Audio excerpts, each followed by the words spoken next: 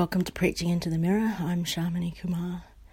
Each week I'm spending time with some of the stories of Jesus, according to the Gospel readings of the Revised Common Lectionary, if that means anything to you.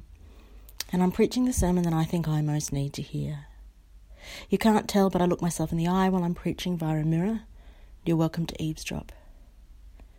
This week's passage is Mark 16, 1-8. And this year I just love how entirely unfinished this resurrection story is. The women, they go to the tomb, they see it's empty except for some angels who tell them that Jesus has risen, and they go out and they're terrified and they don't tell anyone. I mean, we assume that the word got out anyhow.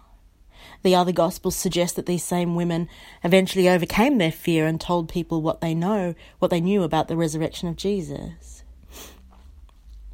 But I love that for Mark, he's content to leave a story with confused and frightened women just weighed down by this secret. I love it because it captures some of the confusion that I sometimes feel when I think about resurrection. I mean, yes, for the women, it kind of seems like good news.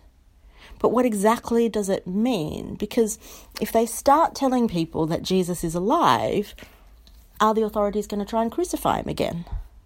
Will anyone even believe them? Are they even sure this wasn't just an April Fool's joke or a grief-induced hallucination or wishful thinking or something?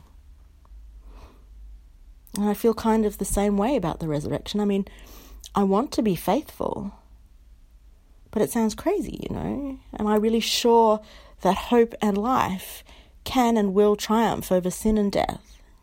Am I sure that this isn't some hallucination or me being gullible?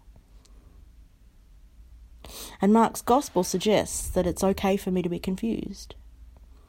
Maybe confusion and a little bit of fear is actually the right response to the startling announcement that there is a resurrection. And as much as I want to be faithful, the good news is not dependent on me getting past my fear and confusion.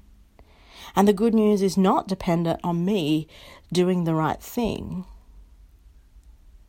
The good news is dependent on the resurrection of Jesus, not on my response to that. And praise God it's that way, otherwise we'd all be in trouble. Amen.